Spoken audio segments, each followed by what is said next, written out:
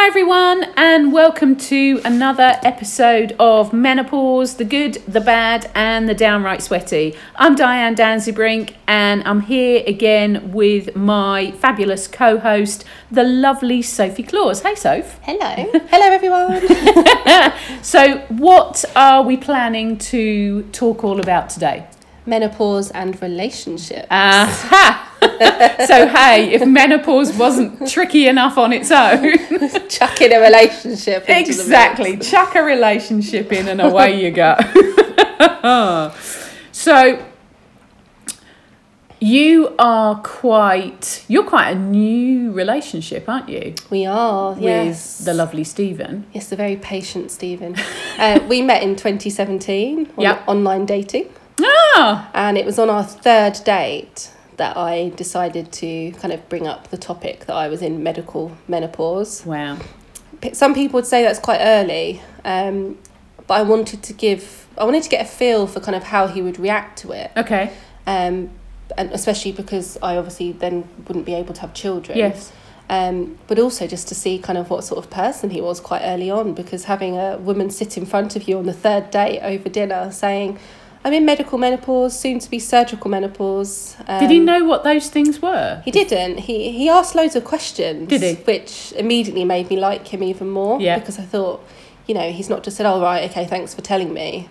He wanted to know all about it, like why I was in medical menopause, what had caused it.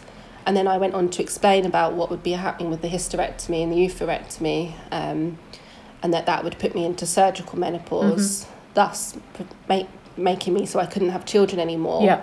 And his responses to all of that was he was just incredible from day one about it. And I think being transparent and honest up front and kind of getting that conversation started from an early stage really kind of helped shape our relationship going forward. Did he ask you about, sort of apart from, kind of the question about children, did he ask you, sort of what the other implications of that surgery was? Did he? He did, and at the time, as we've previously touched on in our other podcasts, I felt quite ill prepared for surgery. Yeah. I just said to him, well, I've had endometriosis since I was 18. More recently, I've been diagnosed with PMDD, so I took him through that.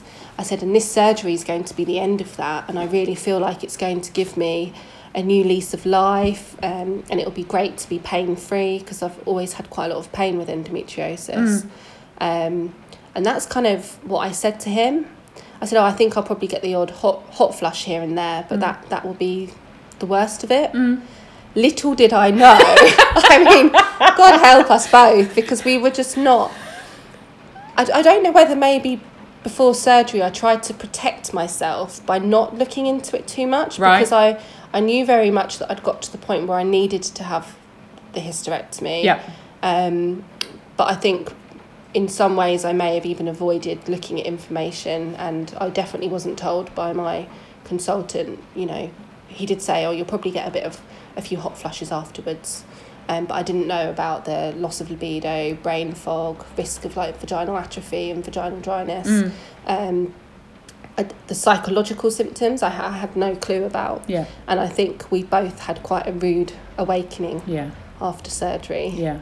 Because obviously for you, with your relationship with Martin, you've been together for years and years and years. And obviously I've spoken to Martin. Because Sophie's the young half of this podcast team. I wouldn't say I look like a geriatric today. But speaking to Martin, it really struck me from the first time I met him how much information he knows and how freely he speaks about it. I mean, it's admirable. Yeah, bless his heart. He's pretty much surrounded by it literally, his waking hours are surrounded by all things menopause because of my work. But we were probably equally ill-informed to start with. You and I have spoken about our own journeys in previous podcasts, our journeys to surgery and immediately post-surgery. And if you want to listen to that, then I think probably go back to the first or second episode, something like that. It was the first one, wasn't it? But essentially, we kind of learnt together because I had very little information. And to be honest, when I was doing really poorly for that time, it was probably a couple of months when I, kind of really couldn't focus on anything. I certainly couldn't research anything. He was not only incredibly supportive, but sort of he was trying to find out what he could. So we have very much sort of we've learnt about my experience together.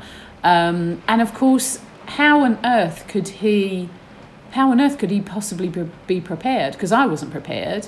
So as a man, how on earth could he be prepared? And it definitely did.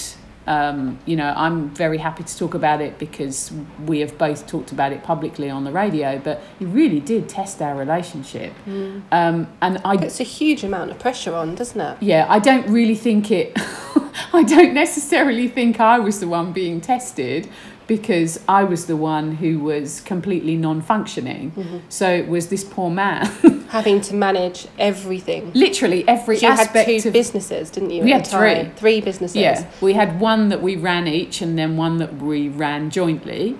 And he was having to do all of that, plus running our home. Plus going out to work, to his business every day. And he was concerned about your safety on top of that. Yeah, and looking after me. So, as I've said before, he had to bring my mum in to look after me. But of course, he didn't understand why I was behaving the way I was, because he had no clue about all the things that estrogen does and how it has such an effect on our brain and our mood and how we feel about ourselves, etc., etc. So, as I've said before, I think, sort of when it got really, really desperate for me, and his only recourse was to pretty much demand an appointment with the doctors. But, that was, oh gosh. So I had my surgery in July 2012, and that wasn't until maybe February, March. So an 2013. awful long time. So I'd done okay for a few months, and then about the November, December, I kind of fell off a cliff. So it probably took 3, maybe 4 months for them to finally get me back to the doctors. And to be fair to Martin and my mum, they'd both tried really hard to get me back, but I was terrified. There was no way. So I think, kind of he was so desperate, because he didn't understand, that he just literally, sort of made an appointment, drove me back, sat me down in front of the doctor. But for the vast majority of that time, we had absolutely no physical relationship whatsoever. No, it was the same for us. I just completely shut down, don't you? Just completely stop functioning in that moment. And then for a man, I can imagine, not only are they trying to keep running the house and doing their jobs and go about the sense of normality that they've always had, they're also going to work terrified of what could be happening at home. Because someone you love is, for me, in some ways, I felt like I was being attacked by my own body in that moment, because when I immediately after surgery, I was having such intense psychological symptoms, but also the 20 hot flushes a day, which for any of you that have hot flushes, they are exhausting. See, I was really fortunate, and whilst the psychological symptoms were horrific, the sort of the physical symptoms for me really weren't that bad. Well, I got to the point where I was so tired because of the night sweats that I kind of felt like I was tripping out a bit. And then the forgetfulness and just not being able to have a conversation that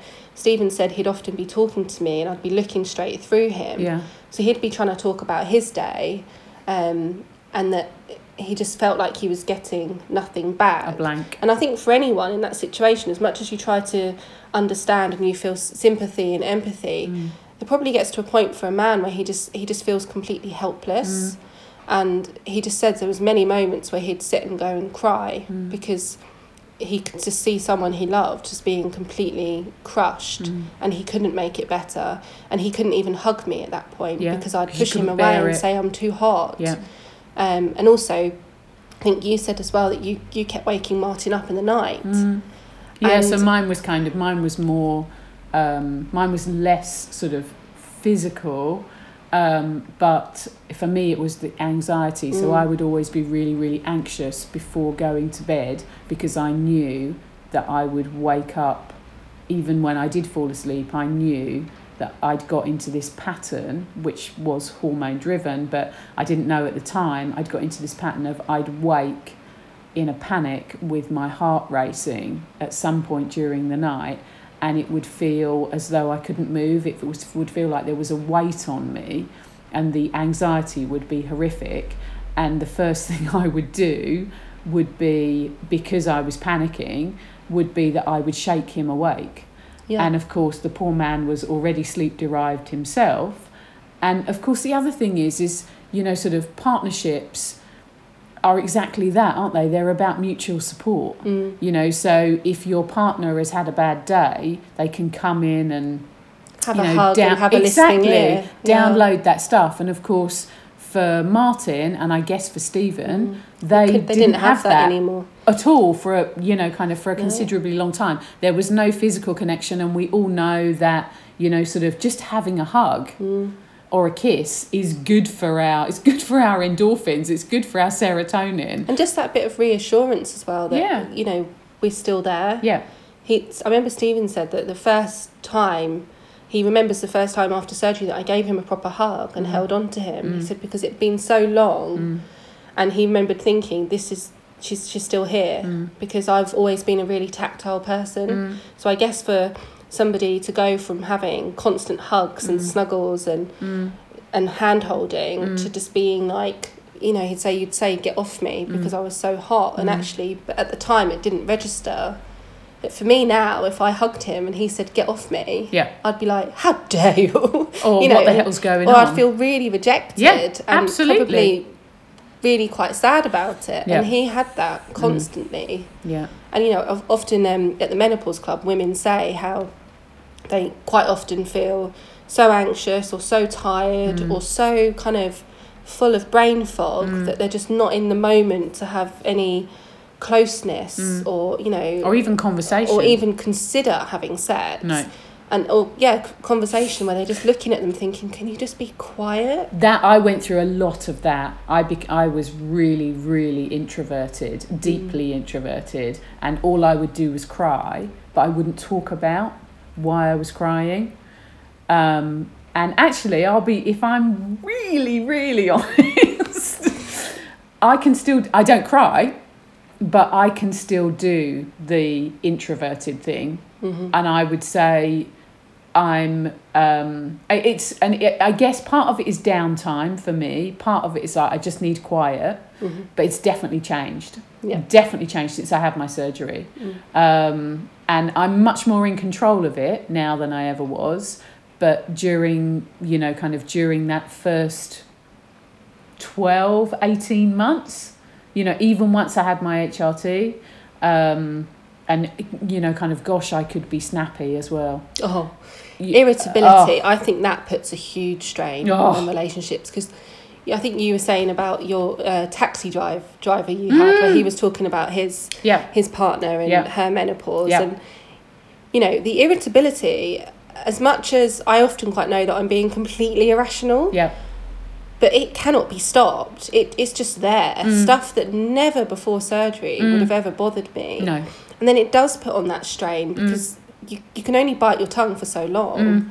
And don't get me wrong, like, men can be bloody annoying. Menopause doesn't make that worse. I'm sure we're very equally as annoying to men. I'm sure, absolutely. But I think my tolerance level since menopause has kind of gone down to like 10%. I'm a lot more of a hothead than I was before. I think it's really interesting as well. I said at the conference the other day that in recent months I've counselled several lesbian couples, and generally it's kind of the half of the couple who are experiencing symptoms, that because most of this is done by Skype or telephone, who comes on to the Skype or whatever, and kind of a woman really recently, we started a Skype conversation about her symptoms, and I could kind of hear her partner chipping in from behind.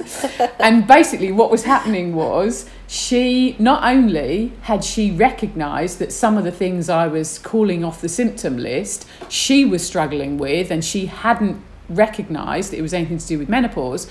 But when she said, oh, can I just come and sit in front of the camera too? And they sat together and I talked to both of them. It was the first time that they were able to pinpoint the reason that they were struggling more with their relationship, particularly around the irritability and the snappiness, was because of menopause. And it was brilliant, because it was like a light bulb moment.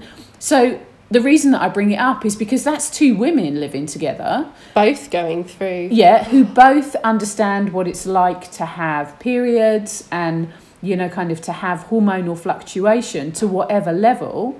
So that's two women who don't get it and haven't made the connection. Should a man? Exactly. Yeah, how so can a a man woman and a man understand living it? together, it's kind of, okay, this potentially is a big problem. And I really think that's why we need education. I do think it's true, though. Women are from Venus, men are from Mars. We do think completely differently. And actually, that's not a bad thing. We need those two different perspectives. Yeah. But I think one thing that I've definitely learned in this is that I can't have an expectation of Stephen just to understand everything, because I don't even understand it. No. So why should he? Yeah. And I think initially I may have thought that he should really understand it, and why doesn't he get this? And it actually took me a while to think, actually, Soph, you're being quite unreasonable here. Like, if you're not fully understanding of what's happening to you, how could he? Yeah. And that kind of made me then start having more open conversations with him, saying, look, I know I've been really irritable today, and actually I'm very sorry, because you've not actually done anything wrong. No. On some mornings I wake up and I can just sense that I feel... Can you feel the irritation? Yeah, I just feel a bit like het up like straight it's under away. your skin. Yeah, like he just looks at me and breathes, and I'm like, rah, in my head. So I'll say to him, darling, I've woken up in a bit of an irritable mood today. So firstly, please try not to annoy me. But secondly, I'm really sorry if I do snap a bit more. Yeah. And he has said to me that by acknowledging it in the morning and saying to him, look, I'm just feeling a bit het up, that he then that day would kind of think twice. Yeah. And that's one thing I've learned with menopause that I didn't have before. So I'd say it's a positive. Yeah. And I don't have many of those positives to share, especially at the moment in my hormone lull, is that I've learned to think before I speak a lot more. So definitely last year that was not the case. Right. Like, anything that came into my head, I just blurted out, and then I'd just look and think, who said that? Definitely wasn't me. But I've learned, to kind of pick my battles a bit. Yeah. And that actually certain things just aren't as important as I always thought. And, if he sits next to me eating crisps really loudly, and it's one of my days where people eating near me really irritates me, instead of looking at him with a murderous glance, I actually just leave the room. Right, because it's just one of my triggers. It's one of my triggers is hearing people eat crisps. I don't know why.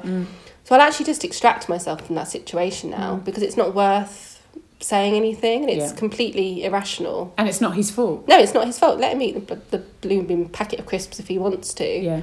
Yeah. But it's just about, he said that he has learned to kind of bite his tongue sometimes, whereas previously in the first 8 months after surgery, he'd definitely react to it. And now he just we've just learned to be a bit more tolerant. I mean, I've always been somebody who I've always enjoyed quiet and quiet time, but I find that I enjoy it even more now, and I kind of crave quiet time now. So sort of some days there can be the TV's going, Martin's talking to me, and I'm trying to send an email or something. It's like sensory overload. Yeah, and I can't do that. I've never been somebody who particularly likes crowds. I can do it, but I don't enjoy it. I don't do it. I don't do what I don't enjoy anymore. That might sound really selfish, but it's not selfish. It's about me looking after me. Looking after you, Yeah. and what you can, your personal boundaries. Absolutely, yeah. I mean, I totally resonate with what you said about being less tolerant. Yeah. But I think it's also important not to give yourself a hard time. That if you've gone from being somebody, especially in my case, I used to love going out for like cocktails and to really like cosmopolitan sorts of bars. Okay. And now I feel like I want to hide when there's lots of clattering and noise and there's just too much going on, and I feel quite easily overwhelmed. Yeah. And quite often the anxiety will get worse, and then I'll end up having a hot flush. Yeah. And my face will slide off because I do like wearing my makeup. Yeah. So now I've actually just got to the point where I think, actually, no, I'm different. I don't enjoy that anymore. And it's interesting how certain relationships with friends have kind of petered off a little bit. Because I'll say, no, actually, could we maybe go for a nice lunch on a Sunday and a walk instead of going out on a Friday night into a town having drinks? But there's just a bit of a change, and it's just about being able to say no, that we said earlier on in a different podcast, but also kind of acknowledging that you don't have to be a people pleaser. No. You need to put yourself first. Absolutely. And it's not selfish to do that. No. And I think quite often there's this thing that you just must do things to please everyone around you, and you can neglect what makes you happy. So I think menopause is a time to kind of have a look at what you can deal with and what you enjoy. Yeah, I think it's, I think it's recognising the difference between selfish and self-care.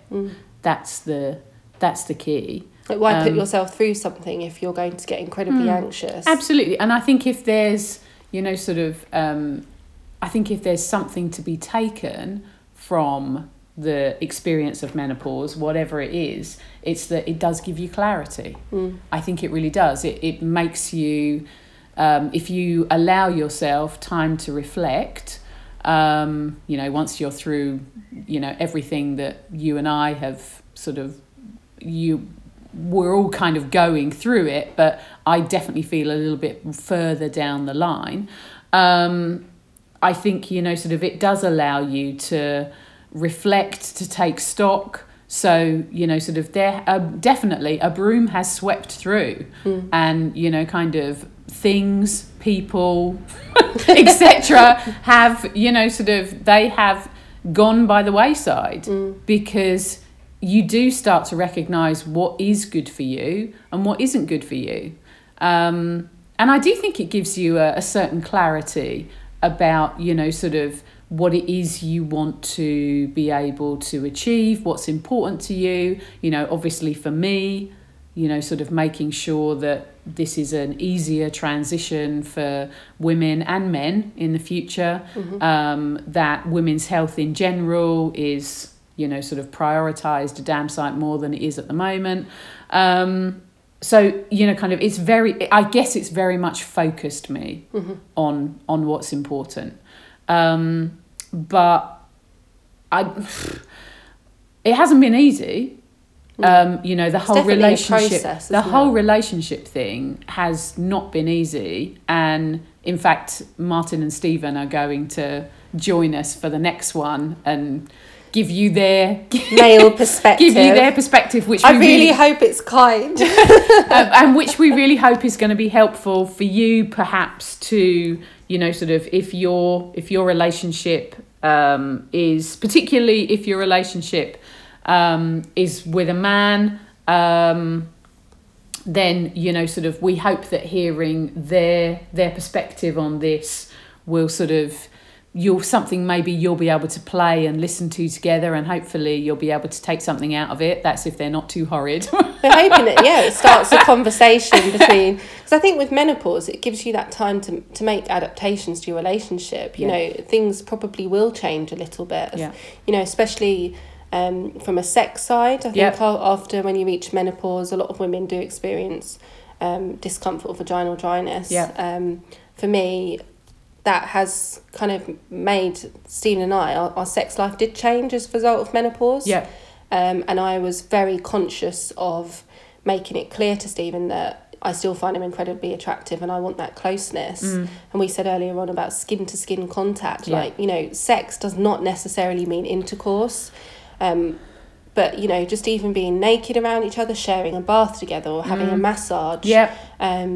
Or it doesn't have to involve penetration, which is No. what so many women find uncomfortable. Yeah.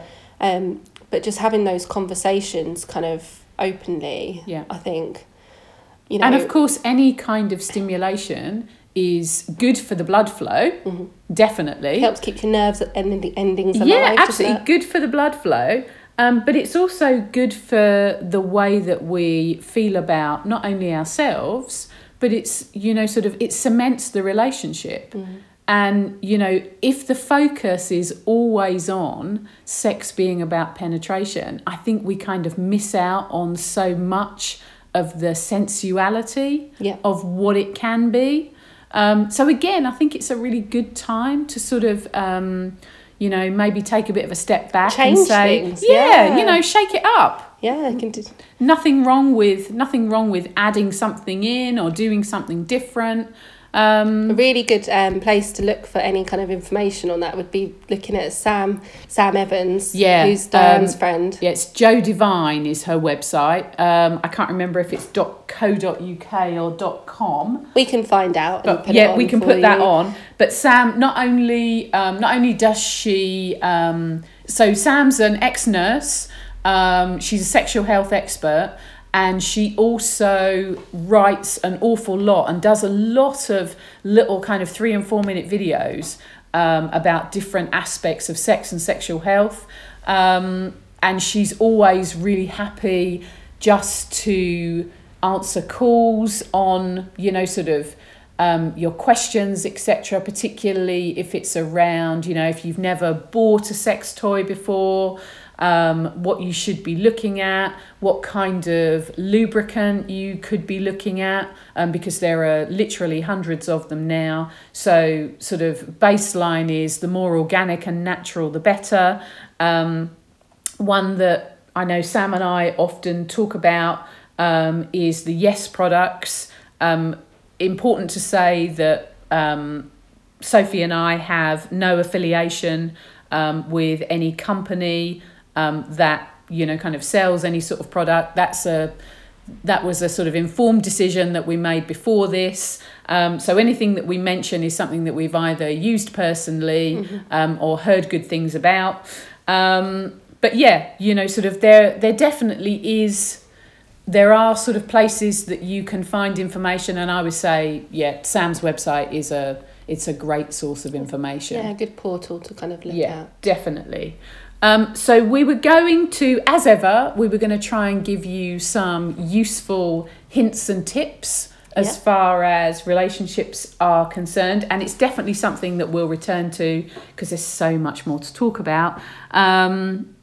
So one of the things that we would say, if you're in a relationship with somebody who is either experiencing menopause or is about to have perhaps hysterectomy surgery for menopause, or is going to have medical treatment that's going to result in menopause, things that you can do to help you and her. So I think we would both agree, educating yourself as much as you can Yeah, knowledge is definitely power. is a really useful thing to do. So places that you can sort of find good sources of information. So as ever, menopausesupport.co.uk. Also the British Menopause Society, there's some really good info there. Dr. Louise Newson has a great site called My Menopause Doctor, where you can find loads of factual, evidence-based information. Semino Connection, if it's surgical menopause, Yeah. it's a really good one. Yeah, absolutely. Daisy Network, Yeah, if you're for if you're particularly diagnosed with for women POI. with early menopause. So why is it important to get some education? And I think it's because the more you know, as Sophie said, you know, sort of knowledge is power. The more you know, the more you can understand it, the more supportive you can be. And I think you'll probably gather from this, if you're a partner listening to this, that Soph and I have both felt pretty lost and lonely in this at times. And I certainly know that, you know, kind of the support of Martin is definitely what saved me, and has helped me on a regular basis come through. And their constant reassurance. Yeah, absolutely. I think trying not to put your partner under any sort of pressure. I think it can be a really confusing time in any relationship. Try not to ask, how long's this going to go on for? And when does it end? Because she doesn't know, is the truth. You know, it's not helpful to hear, particularly as Sophie and I were, you know, kind of in those snappy stages. It's not a good thing to hear. Menopause from first symptom to last symptom on average lasts between 4 and 8 years. Not every woman will be symptomatic. I think it's important to be there to offer support. As Sophie said, you know, kind of a hug can be a really useful thing. Cup of tea, bath, really simple things can make a massive difference. Would you agree when Definitely. you're feeling overwhelmed? I remember Stephen would always run a bath and put candles in there, and that just meant so much to me, just that I was being given that time to just be in my own bit of little bubble. downtime. Yeah. And him recognising that as well. That I needed it. Yeah. I think very often partners are so desperate to help that they're trying to fix things all the time, which is completely understandable. But can't fix it. That's exactly it. You can't fix it. You can make adaptations to make life easier. Yeah. So I think probably the most useful piece of information we could give you is ask, say what would help, what can I do that would, you know, kind of help you in some way, shape or form. Just recognise that you can't fix it. You've heard Sophie and I both speak about the way that we can sometimes become quite silent and introverted. It's not aimed at cutting you out. Yeah, try not to take it personally. You know, Martin often tells me that he felt isolated and cut out. I can understand it completely why a man would feel that way. Yeah. You know, sometimes we're just trying to process what's going on. We just feel so overwhelmed with your own thoughts that you just can't even put words together. Yeah. So, you know, kind of try not to be offended by the silence. Sometimes it's just what we need.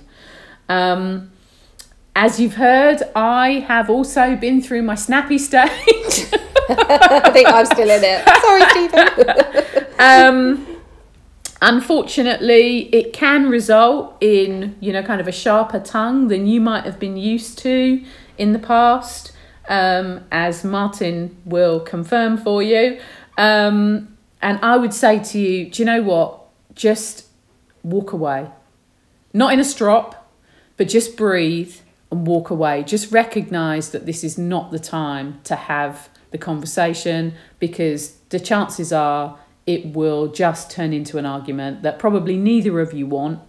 So just know when it's the right time to just breathe and walk away, and recognise again that it's not aimed at you. We've actually learnt to laugh about some of the things, because in the last year we have had, you know, some really heated discussions. We had one about a light bulb. Okay. I mean, really, in the grand scheme of things, a light bulb is just not important. But we now sometimes we'll just be snapping at each other, and we'll just look at each other, and it will end up in laughing, because we just have this kind of in the back of our heads now. This is absolutely ludicrous. But you both recognise it, which is great. We're now recognising it because we've spoken about it. Yeah, absolutely. It's definitely a learning curve. Yeah, a massive learning curve. Yeah. And I think any relationship that can, you know, kind of that can get through this will get through anything. And it takes time. It takes time to get used to it. If you can see that your partner is suffering with what you think are symptoms related to the menopause, it can be quite difficult to bring that conversation up. But you could do things like, you know, sort of, if you've got information that she maybe hasn't got, then, you know, sort of maybe find her something she can read, maybe print off the symptom checker, and, you know, sort of encourage her where you can to go and see her doctor and seek some help for her symptoms. And if it's at all possible, practically, offer to go. Because if you're feeling really rubbish, which a lot of the time I did, sitting down in front of a doctor who's got 10 minutes for your appointment can feel like an added pressure. So I think, you know, kind of if you can go to, you can maybe fill in some of the gaps, but you can also be maybe a quiet support too. I have definitely become less sociable. Oh, I definitely have. There's no doubt about it. Now, that's fine for me. Yeah, I'm actually okay with it. I'm absolutely good with it. Martin is a really sociable person, and now quite often will go off to things on his own that we would have gone to before. And he's good with that. He's okay with that, because he recognises that it's the right thing for me. I'm very happy for him to still go because he enjoys that socialisation. I like curling up on the sofa with the dogs. But in that initial stage, he found it quite hard to understand. Stephen and I are still in that bit where he kind of says, oh, I don't want to go alone. And it's just still going through that process of kind of saying, you know, don't take it personally, but actually the amount of anxiety it causes me will ultimately come back and impact him, because I'll probably withdraw, or I'll even start losing sleep a few days before an event, and then I'll become even more irritable. So it's just learning from that. And as you've said, lovely, sometimes it's the anxiety, sometimes it's just the fatigue, sometimes you're just absolutely knackered. And you're too tired to and put there's front no on. Exactly. And to be honest, if you're somebody who's ever experienced social anxiety, you know, times that by 100 or 1,000, and in menopause for some women that can become absolutely crippling. Some women don't even leave the house. No, and no attempt to entice her with, you know, nice restaurants, weekends away, lovely holidays is going to do it. You know, as we've said, it takes time to work through it. And just remember that you are probably the only person in the world that she feels really comfortable with, and that she can truly be herself with. And if, as was on so many occasions, feeling truly herself was in tracky bottoms, a big woolly jumper, and sad old bed socks. Porridge stained pyjamas in my case. Curled up on the sofa, you know, maybe being curled up on the sofa with you in her tracky bottoms is where she feels safe, and that's where she needs to be. So take it as a compliment that that's where she feels safe. There's no doubt, I've got no idea what it's like to be on the receiving end of this, because I was experiencing it personally, and the same for you, Soph. But, you know, sort of one of the things that got me through was knowing that whatever was happening, he still loved me. Yeah. And he told me. At a time where, you know, I definitely did not love myself in that time. Yeah, and to be honest, I'm not sure that I would have been in a position to... I'm not sure I would have been as nice as he was if I was throwing some of that behaviour at him. But, you know, sort of just... Sometimes we can feel so... You know, we've done nothing on kind of body image and how we can feel about ourselves, and how bodies do one on that. And how bodies change and stuff. But sometimes, you know, if you think, oh my goodness, you know, look what's happening to my body shape is changing, I know that I desperately need to exercise, I know that I should be eating better, but actually everything, you've got no energy for anything, not even having a better diet. What you really want is for your partner just to give you a hug, give you a peck on the cheek, tell you that they love you, however you're feeling about yourself. And it makes a it made a massive difference to me. It me really too. helped get me through.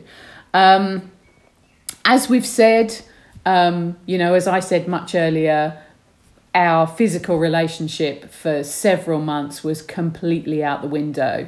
That was partly because I'd had major abdominal surgery.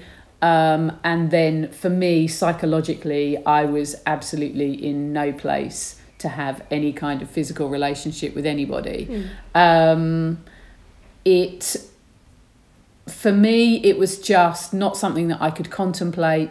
Martin and I have talked about it a lot since. I know he felt very isolated about it. I know it was really difficult for him. He was massively respectful and never ever put any pressure on me, which was amazing. And, I value him more for that. But again, it really isn't about you.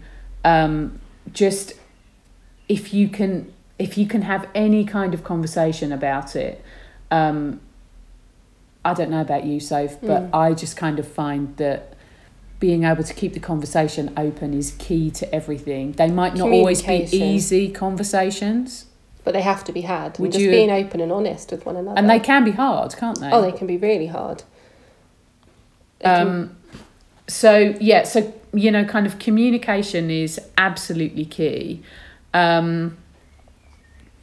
It's funny because menopause has historically been called the change of life, and whilst I'm not particularly keen on the term, just the way that the change is bandied around, I think actually it can be a change of life, and it can be a change of life not just for the woman going through it, but for the relationship, for the partnership as well.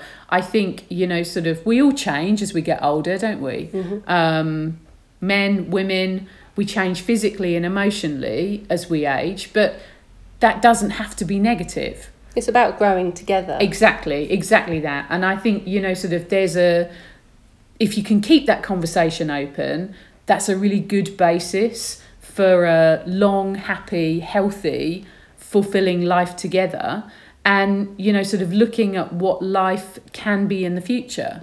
But I say this regularly, but it's really important to remember that menopause is not just a women's issue.